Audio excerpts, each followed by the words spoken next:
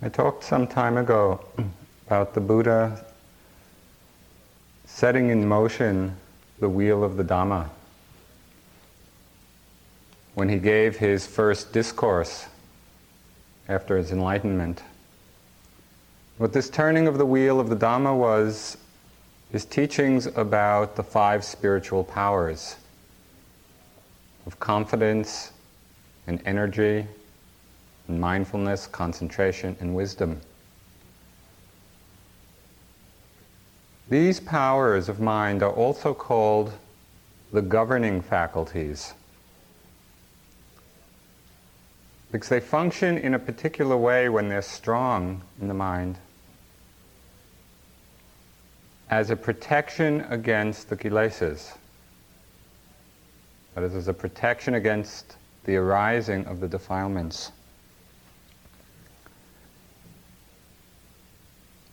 When these 5 governing faculties are strong, the hindrances that can arise are no longer quite so overwhelming. We have some inner strength or inner protection.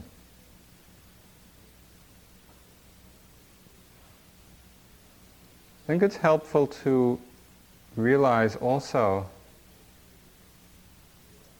that the way our mind is also the way our life is. But the reality of our life, the reality of our experience, depends upon the quality of our minds.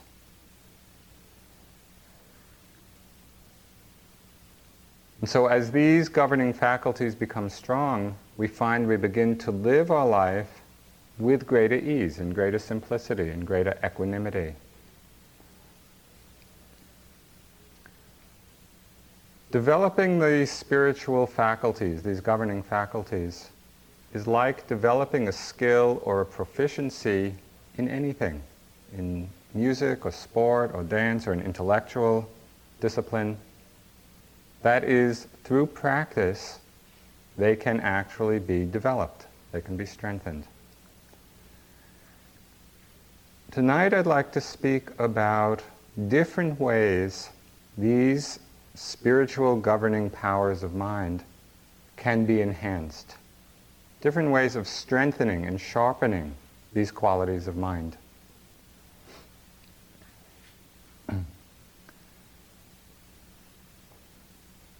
You've been practicing now more than a month and have established quite a good base of attention and mindfulness. It may seem to you that you're simply more aware of the times you're not being mindful, but that itself is a function of greater awareness. So the base is there, the foundation is there. At this halfway point in the retreat, I think it's useful to consider ways of refinement, ways of strengthening those faculties which have been being developed. The first way of sharpening and refining these controlling faculties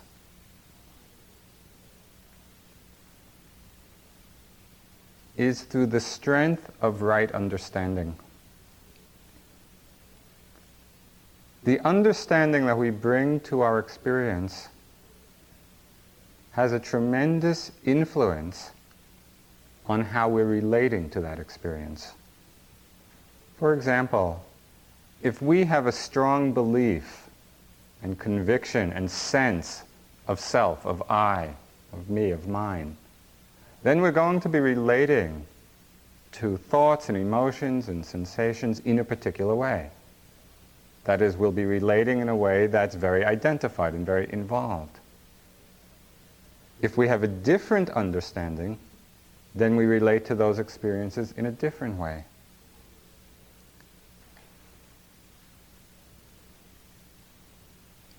There's a story about Sariputta, who was the chief disciple of the Buddha, which captures the essence of right understanding.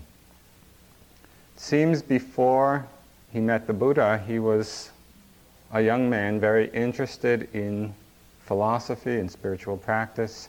He'd been with different teachers. One day he saw one of the first 5 disciples of the Buddha. And one of those first 5 monks who had become fully enlightened. His name was Asaji. He was walking by, and Sariputta was very inspired by the peacefulness of this monk as he was walking by. So Sariputta went up to him and asked, who is your teacher and what is the teaching? And Asaji said, I'm newly ordained in this order. This is even though he's fully enlightened. My teacher is the Buddha, you go speak to him. But Sariputta was very insistent. He wanted just something. He wanted just a little bit. And so he pressed Asaji. And so finally, Asaji replied to him, just the essence of these teachings, everything which has the nature to arise has the nature to pass away. It seems so simple.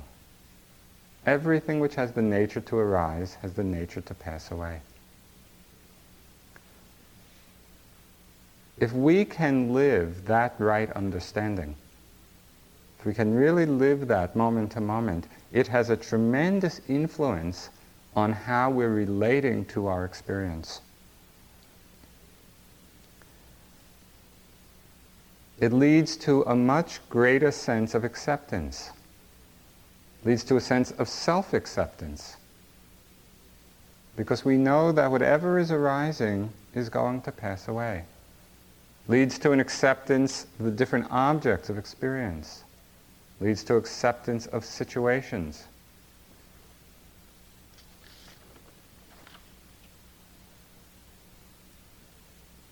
That right understanding, which is so simple, everything which arises has the nature to pass away,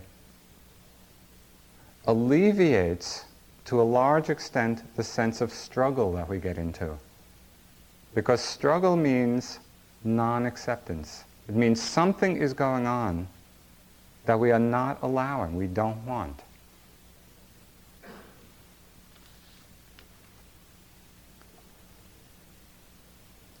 We can see how this right understanding works as we look at different elements of our experience. We can look at the different sensations in the body. Perhaps there's painful feelings in the body. If we look very carefully, we begin to get in very close to an area of pain. We see that it's not something solid, it's not something fixed, it's not something that lasts forever. When we get in close, and if you can observe very precisely and minutely, begin to see that what we're calling a mass of pain are points of intense sensation. And if you can observe on that microscopic level the pinpoints of sensation, what we find is that each of those points is arising and vanishing and changing and dissolving. And the next trillionth of a second, there's another intense point of sensation. So there are many of these points, but we see their flux, we see their change. And so the mind is more spacious around them.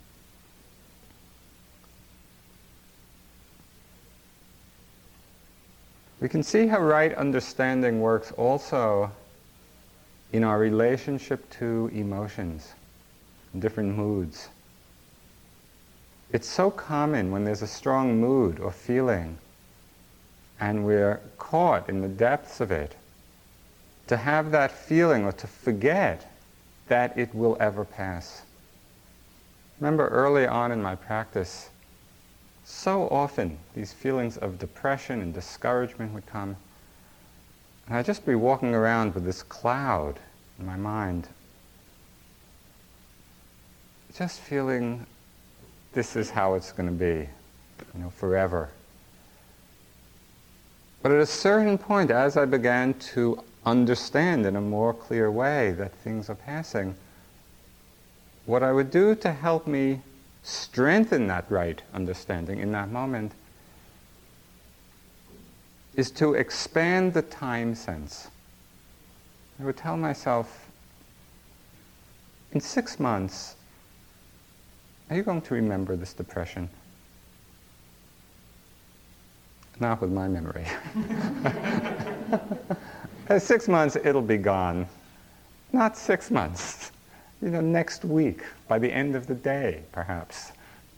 And just if we can change our perspective, so instead of being lost in this feeling with that sense of it lasting forever, we just remind ourselves, we bring to bear this aspect of right understanding, of right view.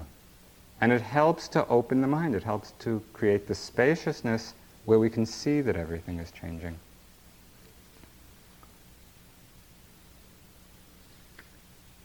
There's an even more subtle aspect, which is extremely interesting in terms of understanding this meditative process. And the power of it is contained in the last words of the Buddha. Just to imagine the scene for a moment. Here the Buddha spent 45 years teaching. He's about to pass away. And these are the last words that he's saying to people. And given how clear he was about everything else, it's not hard to imagine that they're extremely pointed words. He said, "Subject to decay are all conditioned things. Work out your realization, your awakening with diligence." There's a very profound implication in these words. Subject to decay are all conditioned things. Conditioned things here means everything. It means everything we experience. All the sights and sounds and smell and taste and sensations in the body and thoughts and emotions, the whole range of mental phenomena, everything is conditioned and subject to decay. So what does this mean in terms of the understanding that we bring to our practice? It means that there is nothing arising in experience which is lasting, of lasting value, which actually will bring us peace.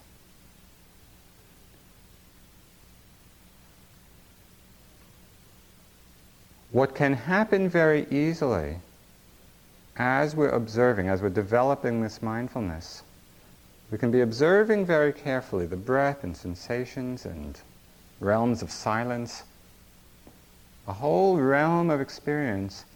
We can be observing it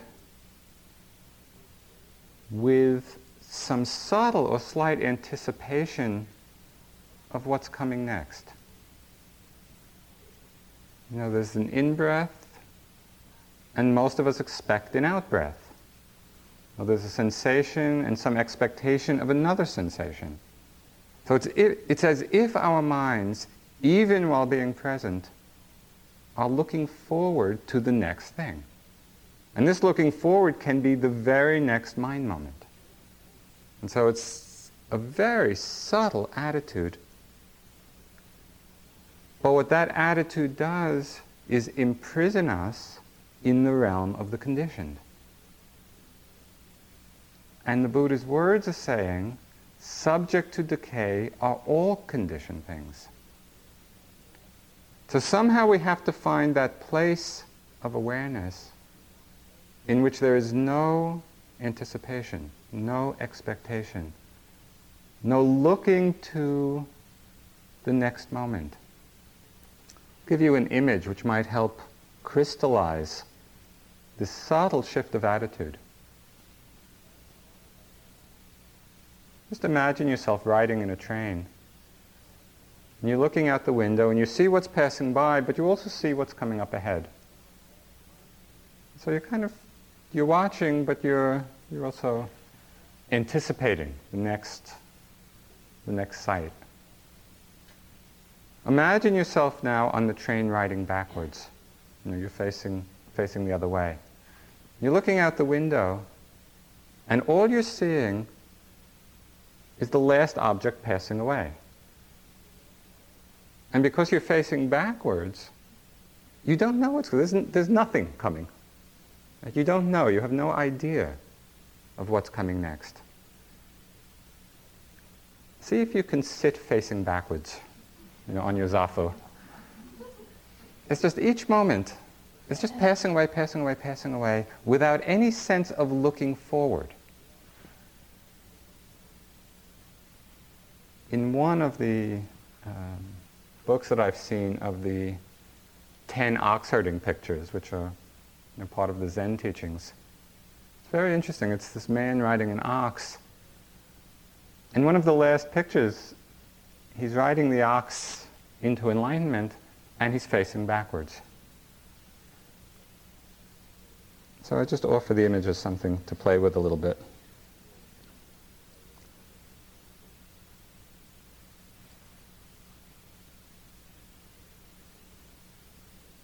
Everything which arises will also pass away. All conditioned things are subject to decay. And so we want to have that understanding, bring that understanding into our practice, so there's not even a subtle attachment to any kind of experience. It's just that, just letting go of that attachment. Right understanding. When we reflect upon it, not particularly in a discursive way, but when we can hold it in mind as we're observing, it very much strengthens these spiritual powers. The second way of sharpening these faculties, and that is having a great care and respect both for the practice and also for ourselves, for our own efforts.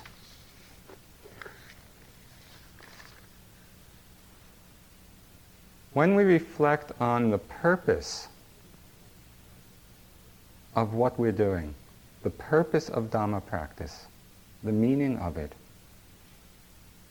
we begin to reconnect with that understanding that it is this priceless jewel in our life. Because what the Dhamma practice is about is a transformation of consciousness. It's a process of purification of our hearts and of our minds.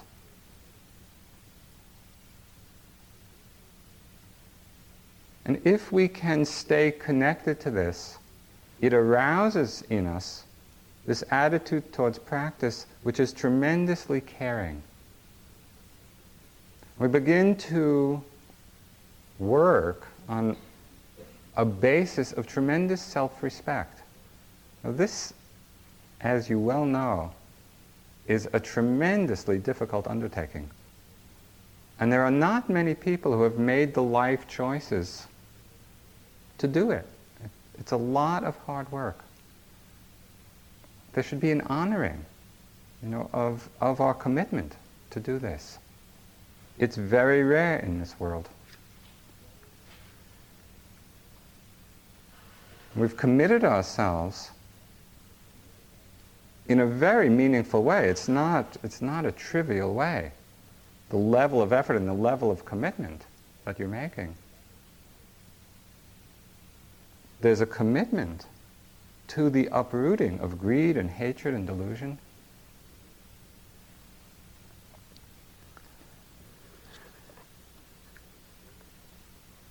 This is what the Buddha said in the Satipatthana Sutta about the purpose of this practice. He said, there is this direct way for the purification of beings, for the overcoming of sorrow and distress, for the disappearance of pain and sadness, for the gaining of the right path, for the realization of Nibbana.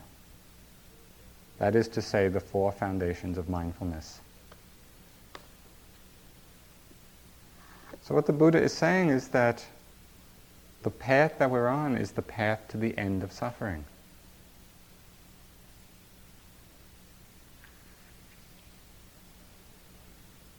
He talked about the development of this path as being gradual. He said one's understanding of the Dhamma is like the ocean floor which gradually slopes away. And we practice and practice, sit and walk and sit and walk and sit and walk. And from one sitting to the next, it might not be clear, how this process of purification is happening. But there is this gradual deepening and ripening of our understanding. He used another example of a boat being tied to a dock where the rope is hanging in the water. And just as the rope stays in the water, over a period of time, it begins to disintegrate until at a certain point it breaks. In just the same way, we're weakening the power of the kilesas. They're weakening and weakening and weakening. And one morning, gone.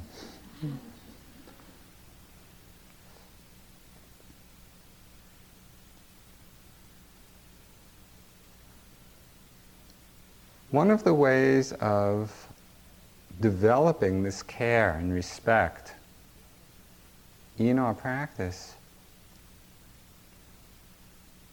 is to take the time to honor each moment. That really means slowing down. Because when we're rushing, when we're moving quickly, there are so many things that we miss.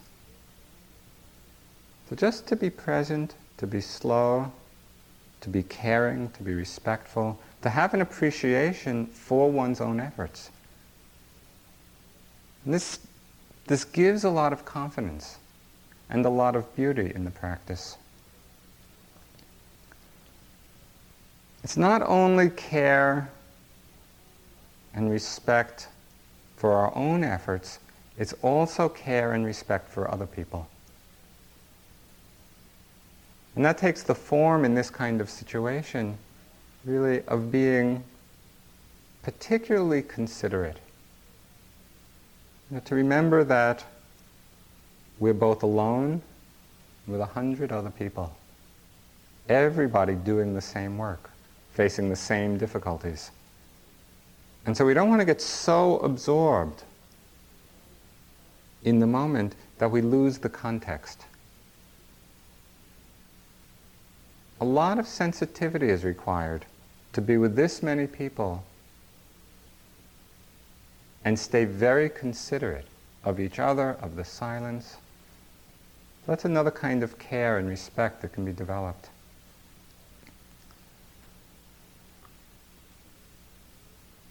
This leads to the third way of sharpening these faculties. First is the foundation of right understanding. The second is the appreciation or the respect or care for ourselves, for the practice, for others. The third way is practicing and developing perseverance and continuity. Continuity of observation, continuity of mindfulness.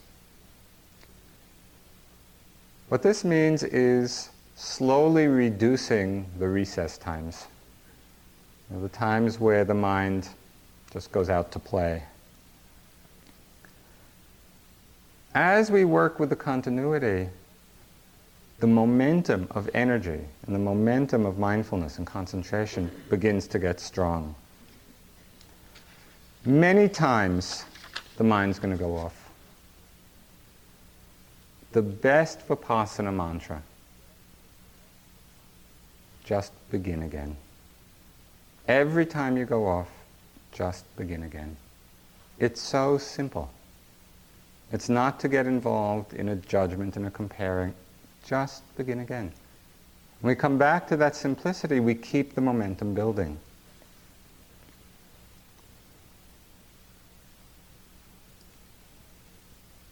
The power of this continuity, of this very steady noting and observing, is it begins to keep the kilesas, the hindrances, more at bay. One time I was sitting in Nepal with U Pandita, and I just had one particular bout very strongly for some hours of the comparing mind. I was just comparing myself to everyone and judging everyone. You've probably had one or two thoughts like that in this month. I went into the interview and I reported this. And his answer to me was so simple that it was amazing I didn't miss it. Because all he said was, be more mindful. But somehow it actually went in, instead of just bouncing off. Be more mindful. Oh, okay.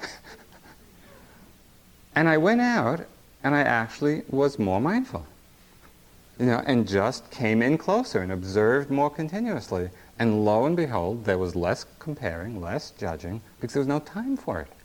The mind got so close to the object more continuously, and so those kilesas or those hindrances didn't have time to overwhelm the mind. And if they came, they were seen more quickly.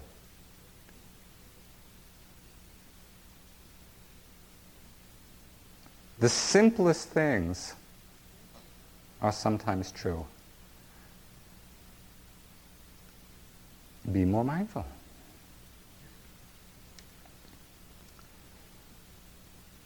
One of the gaps in the mindfulness, which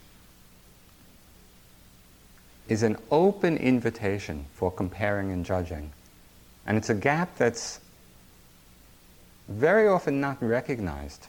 We don't even realize that it's a gap, is in our noting of looking and seeing. As you're walking through the building, you may be more or less mindful of the steps, and the feeling in your leg. But even as you're doing that, glance here and there, catch a glimpse of different people. If you don't note that looking and seeing, the attention goes right out through the eye door. Concept is created of other people, of man, of woman, of what they're wearing. You like it, you don't like it, they're moving too fast, they're moving too slowly. And this proliferation of thoughts and feelings and comparing and judging, all coming from that unguarded moment of seeing. It's difficult to work with the noting of seeing because it's not quite as tangible or impactful as an actual sensation. You touch your foot to the ground, mostly that's pretty obvious that something's going on. It impacts. With seeing, the impact is more subtle.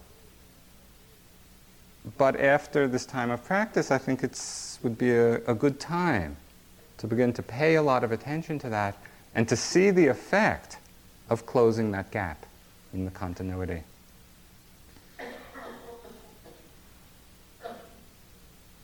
Continuity means steadiness of noting. Just with each moment, can you frame that moment's experience? As we've mentioned before, there are only 6 things. It's either a sight or a sound or a smell or a taste or a sensation or a mind object. Steady, steady, steady, steady, steady. Noting, noting, noting, noting. Nibbana.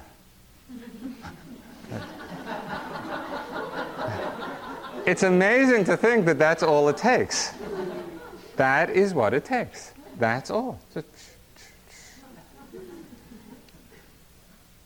To do it without hesitation, without holding back. Sansanin, the Korean Zen master, who speaks wonderful Buddhist English, he says, just go straight. That's what practice is about. Just go straight. No hesitation, no wavering, note, note, note, note, note, note. Okay, how to strengthen this ability to note? How to strengthen this continuity? One way is to pay particular attention to noting the changes of posture, because that's often where it gets either quick or too complex and we lose it.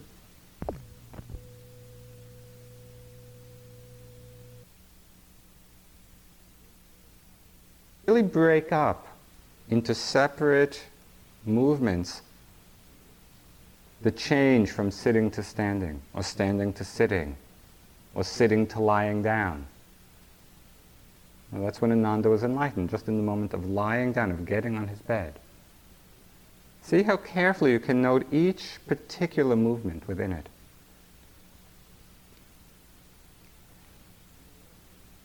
In the walking or in the sitting practice, the continuity can be strengthened by re-aiming with each breath, each step. If we can remember, okay, each breath, re-aim the mind. Re-aim it, refocus it. It collects the attention again, we miss less. Note carefully the feeling of rushing or straining. That's a very good feedback. When you feel that there's some struggle or some rushing, even if you're moving very slowly, it's kind of an energy toppling forward, the feeling itself is a feedback that the mind is not just with the moment. It's anticipating, it's ahead of itself. And so use that as a signal. Note the rushing or the straining or the struggling. Settle back, stop for a minute.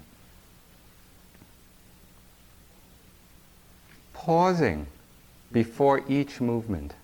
Just a moment, a split second's pause. And in that pause, you will be aware of that sense of about to. And so automatically and quite effortlessly, the awareness of intention begins to get strong. Before standing, before reaching, before bending, before turning, all the minor movements, just pause for a moment, half a moment. In doing that, not only will the continuity be greatly strengthened, there's a certain grace that comes from being aware of our movements from the very beginning. So it's not like we're rushing into something or we're toppling into the movement. It's like, pause, and then go into it. It's like a beautiful classical dance.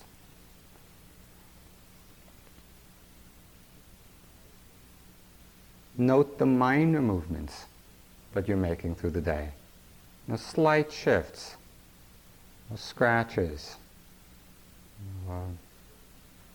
different little things that you do. See how careful the noting can be, how continuous it can be. Note seeing.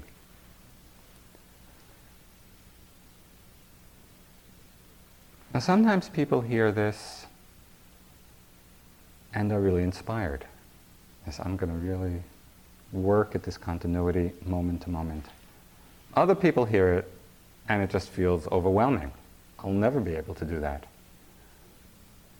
If it feels overwhelming, as it well might, just practice it in small chunks for the next 10 minutes or the next 15 minutes. I'm going to make the effort at that level of continuity. Ajahn Chah gave a very nice example of practice. He said, if you go out into the forest and try to lift some stones, if you try to lift the ones that are too heavy, you can't. And you just strain yourself and you hurt yourself. If you lift the ones that are light enough, you're able to do it, you feel good, and as you do it, you're developing your strength. Work at this level of continuity for the duration that's comfortable. And as you do it, the ability will grow, the ability will strengthen, so you can do it for a little longer. There's one caution in hearing this.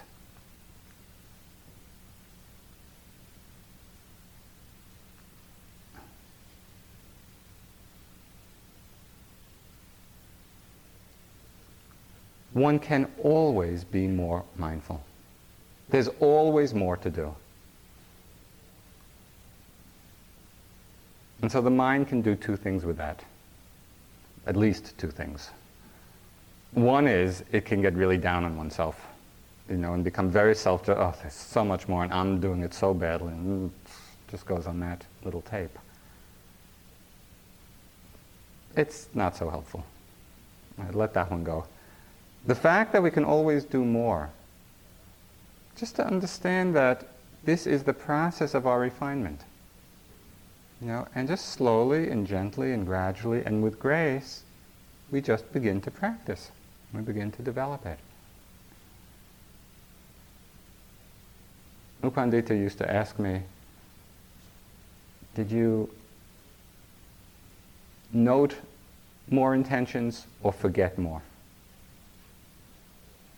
I mean, it was very obvious that I forgot many more than I noted. And I happened to have a fit of honesty, and I told him that. And of course, that was the obvious understanding. There's always more. And so it's to relax into that, and just to keep that forward edge of development, of effort, of refinement.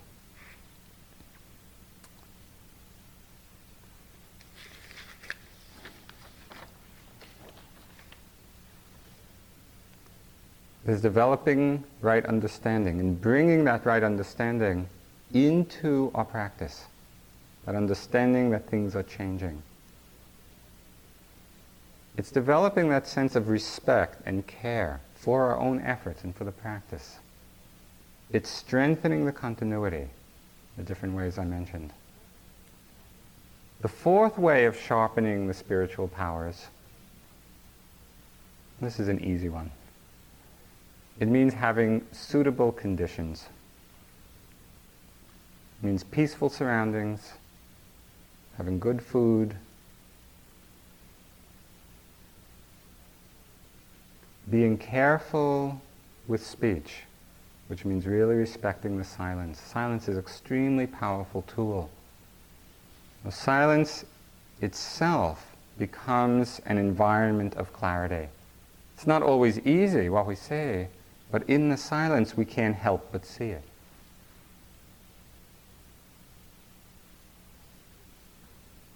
Part of suitable conditions means the opportunity to hear the Dhamma. It means the balancing of the postures, of sitting and standing and walking and lying. It means not too much writing. Be careful with this one.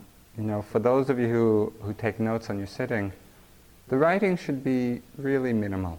Just enough to remember the highlights. You don't want to write volumes. The fifth way of sharpening or strengthening the spiritual powers is something called the sign of samadhi.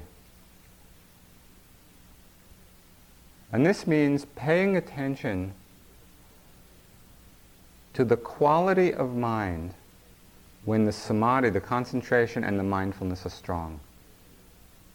Now you're in a particular period of practice and it seems really clear. The mindfulness is good, the concentration is good. Pay attention to the particular conditions surrounding that situation. What's the quality in the mind? What's the quality of the effort? What's the quality of surrender? What's the quality of acceptance? So you begin to understand the conditions behind good concentration and good mindfulness. Then in times of difficulty, which come in the normal ups and downs of practice, when the difficulties are there, just to recollect, what was that quality of acceptance like? What was that quality of attention? What was the quality of effort? And often by that recollection of the sign of samadhi, we can recreate sort of the environment for greater acceptance, for seeing more clearly.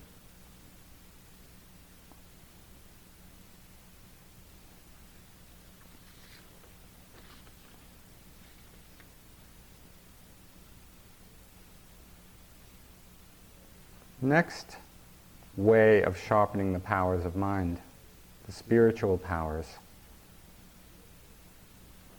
is courageous effort.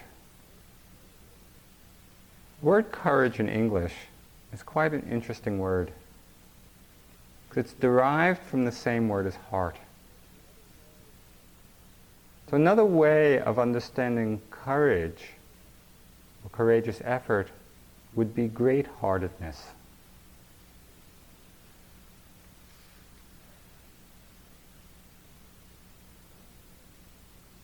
We can develop this through the understanding of the difficulty of this task, and that it requires this great-heartedness. This is not a trivial undertaking, this understanding of the mind, this transformation of consciousness. And so a tremendous resoluteness is needed. We need to cultivate and develop a very strong sense of spiritual urgency. Something that keeps us right on the edge of interest and investigation. What develops or what strengthens this sense of spiritual urgency, which is so essential? One is the understanding that this whole world of existence is made up of nama-rupa, of mental physical phenomena, characterized universally by birth and growth and decay and death. And there is nothing which stops this process. The whole world is a manifestation of this process of mental physical phenomena being born and growing and decaying and getting sick and dying over and over in endless transformations. There's no one who can prevent this process from happening. And it's tremendously awesome. You know, we so often get trapped or caught in an identification or reaction to a particular situation or object or experience, and we forget the magnitude and the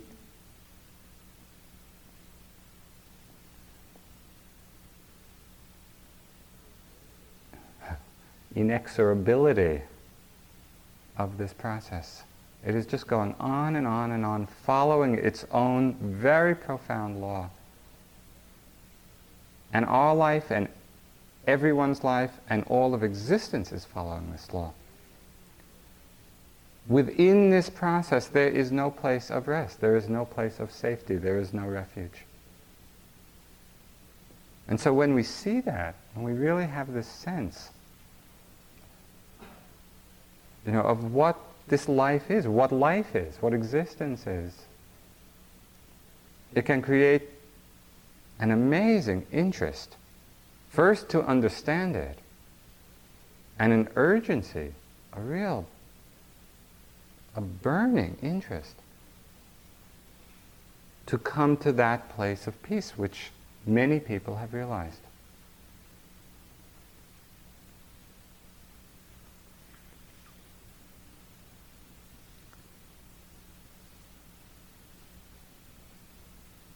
There's another aspect of this process of existence which can arouse a sense of real urgency.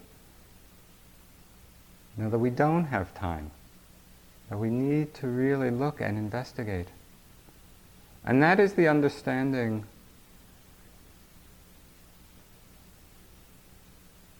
that nothing really belongs to us.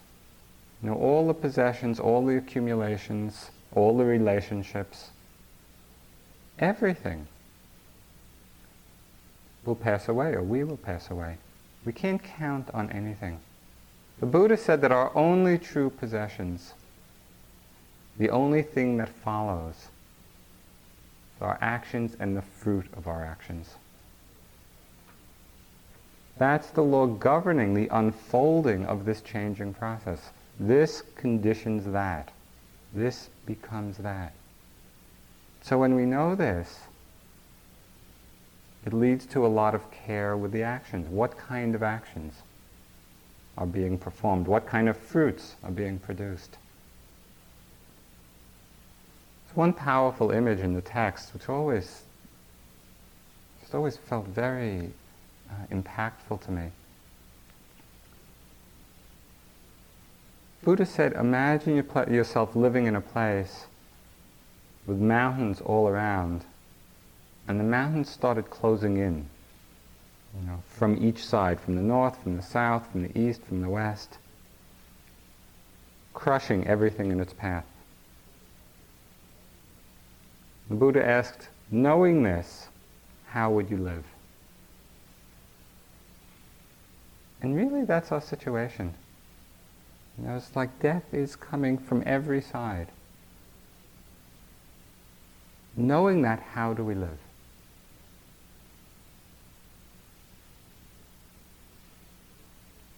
Buddha suggested that a wise way of living would be the cultivation of wholesome actions, because that is our true possession. The cultivation of generosity, of really developing that from a place of love and compassion, of developing sila, of non-harming, of cultivating wisdom, really penetrating understanding.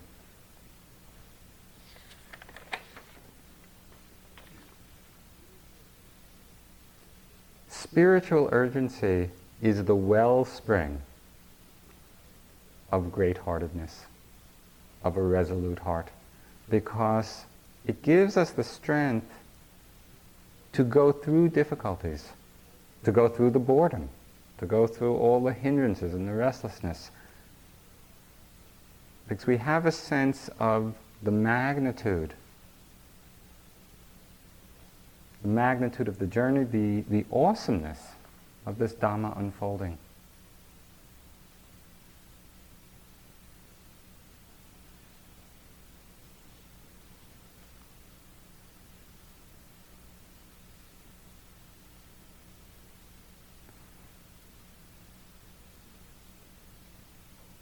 Bringing right understanding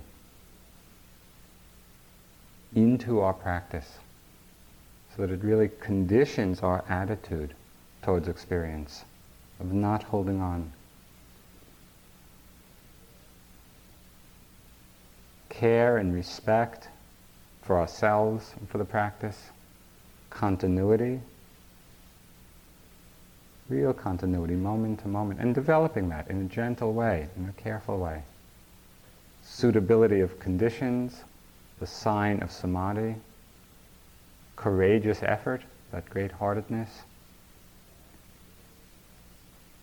The last of the ways of strengthening these spiritual powers, the last one I'll mention tonight, are balancing the factors of enlightenment. When things are difficult, when the mind is discouraged, when it's really hard going, that's when we need to brighten the mind. We need to inspire the mind. And so those factors of investigation, of effort, of rapture, those are the things that we need to strengthen.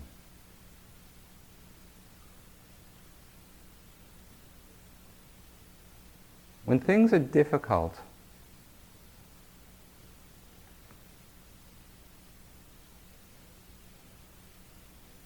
a way of strengthening the investigation is actually to become interested in discovering the nature of that difficulty. It's as if we ask ourselves, okay, what is going on now? What facet of the mind is presenting itself? How am I getting caught? How am I getting hooked? What's happening? And so the difficulty itself becomes the inspiration to investigate. And those places of difficulty or discouragement or heaviness can become themselves the time of the greatest opening, the greatest understanding, if we inspire ourselves to look carefully, to really understand what's going on here. Sometimes the mind is in the opposite phase. It's very exuberant. It just had a cosmic experience, and the mind's all excited and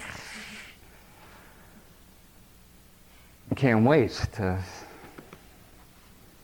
write it down. At that time, we need to kind of just calm down a bit. There's too much exuberance, there's too much energy. We need to develop some calm and some concentration, some equanimity. And just to play, to really see which factors need developing, which factors need subduing at a particular time.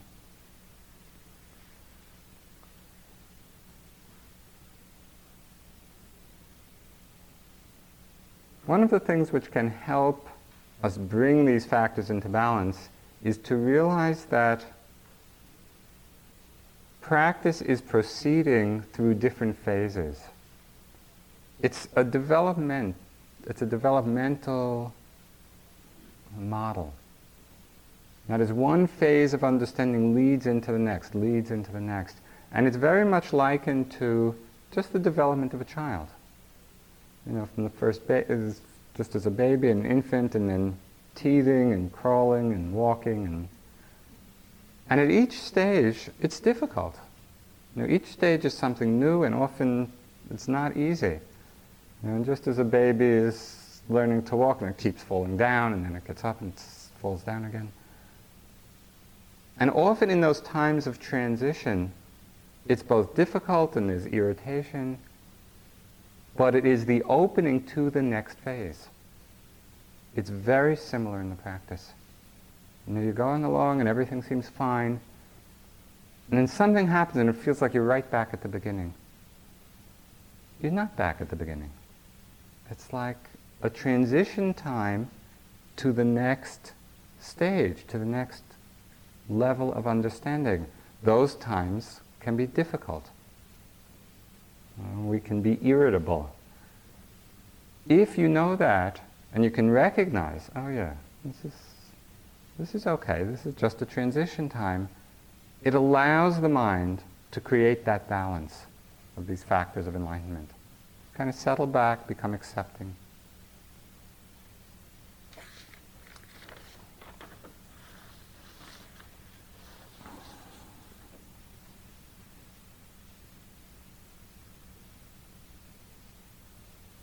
There is one last way of developing these factors of mind, which I'll just mention since you've had a tremendous amount of experience with it, and that is patience with pain.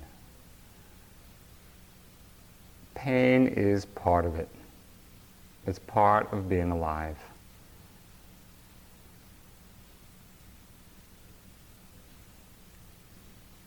There's meditative pain that just comes as we begin to see what's accumulated in the body. There's pain of old or chronic diseases. That just as we begin to open, it's as if it comes to the surface and we relive, we re-experience.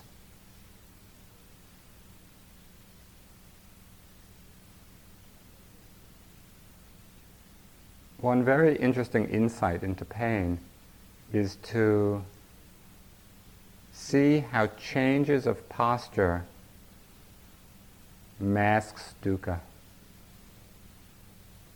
Now maybe some people think, oh, well, I don't have much pain. Try not changing posture. You're sitting. How long can you sit? The pain will come. Stand up, fine. Standing. How long can you stand? One time I was so fed up with pain, I got this big, thick piece of foam. And I just lay down and nothing was crossed. And I was just lying, supported by this foam. It didn't take that long. And the pain started to come.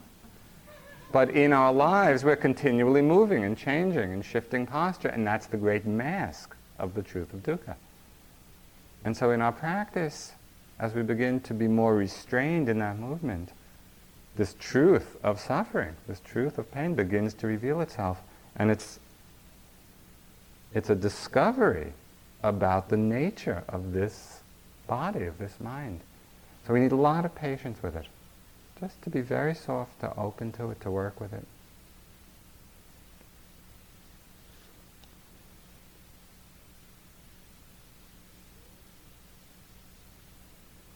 With all of these things, the right understanding, all conditioned things are subject to decay, and what that means in terms of our relationship to experience.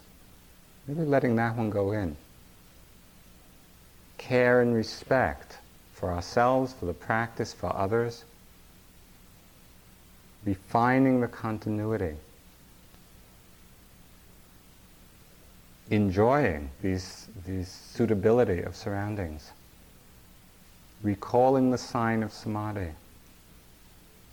Courageous effort, that great-heartedness. Developing in the understanding of the spiritual urgency and the vastness of this process, this immense process of birth and decay and death. Balancing the factors of enlightenment. Sometimes arousing energy, sometimes calming the mind. Perseverance with pain. It's just a steadiness and a softness.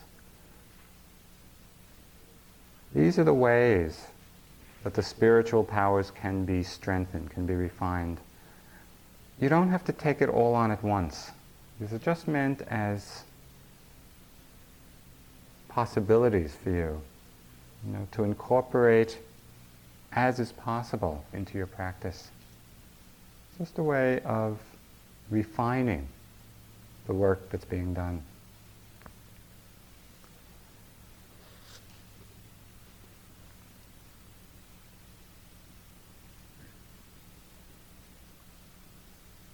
Sometimes when people come in for interviews,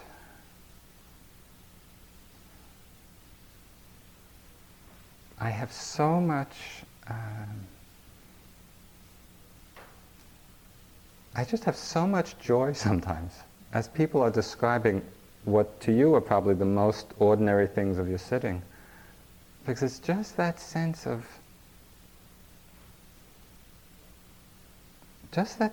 opening to what is true. And that sense of exploration and opening is so wondrous. And in the middle of this 3 months, you may forget that from time to time.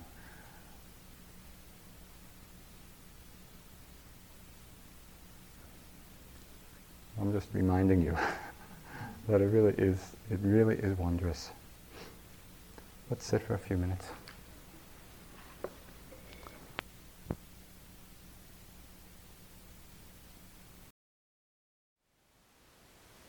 Thank you for listening. To learn how you can support the teachers and Dharma Seed, please visit dharmaseed.org/donate.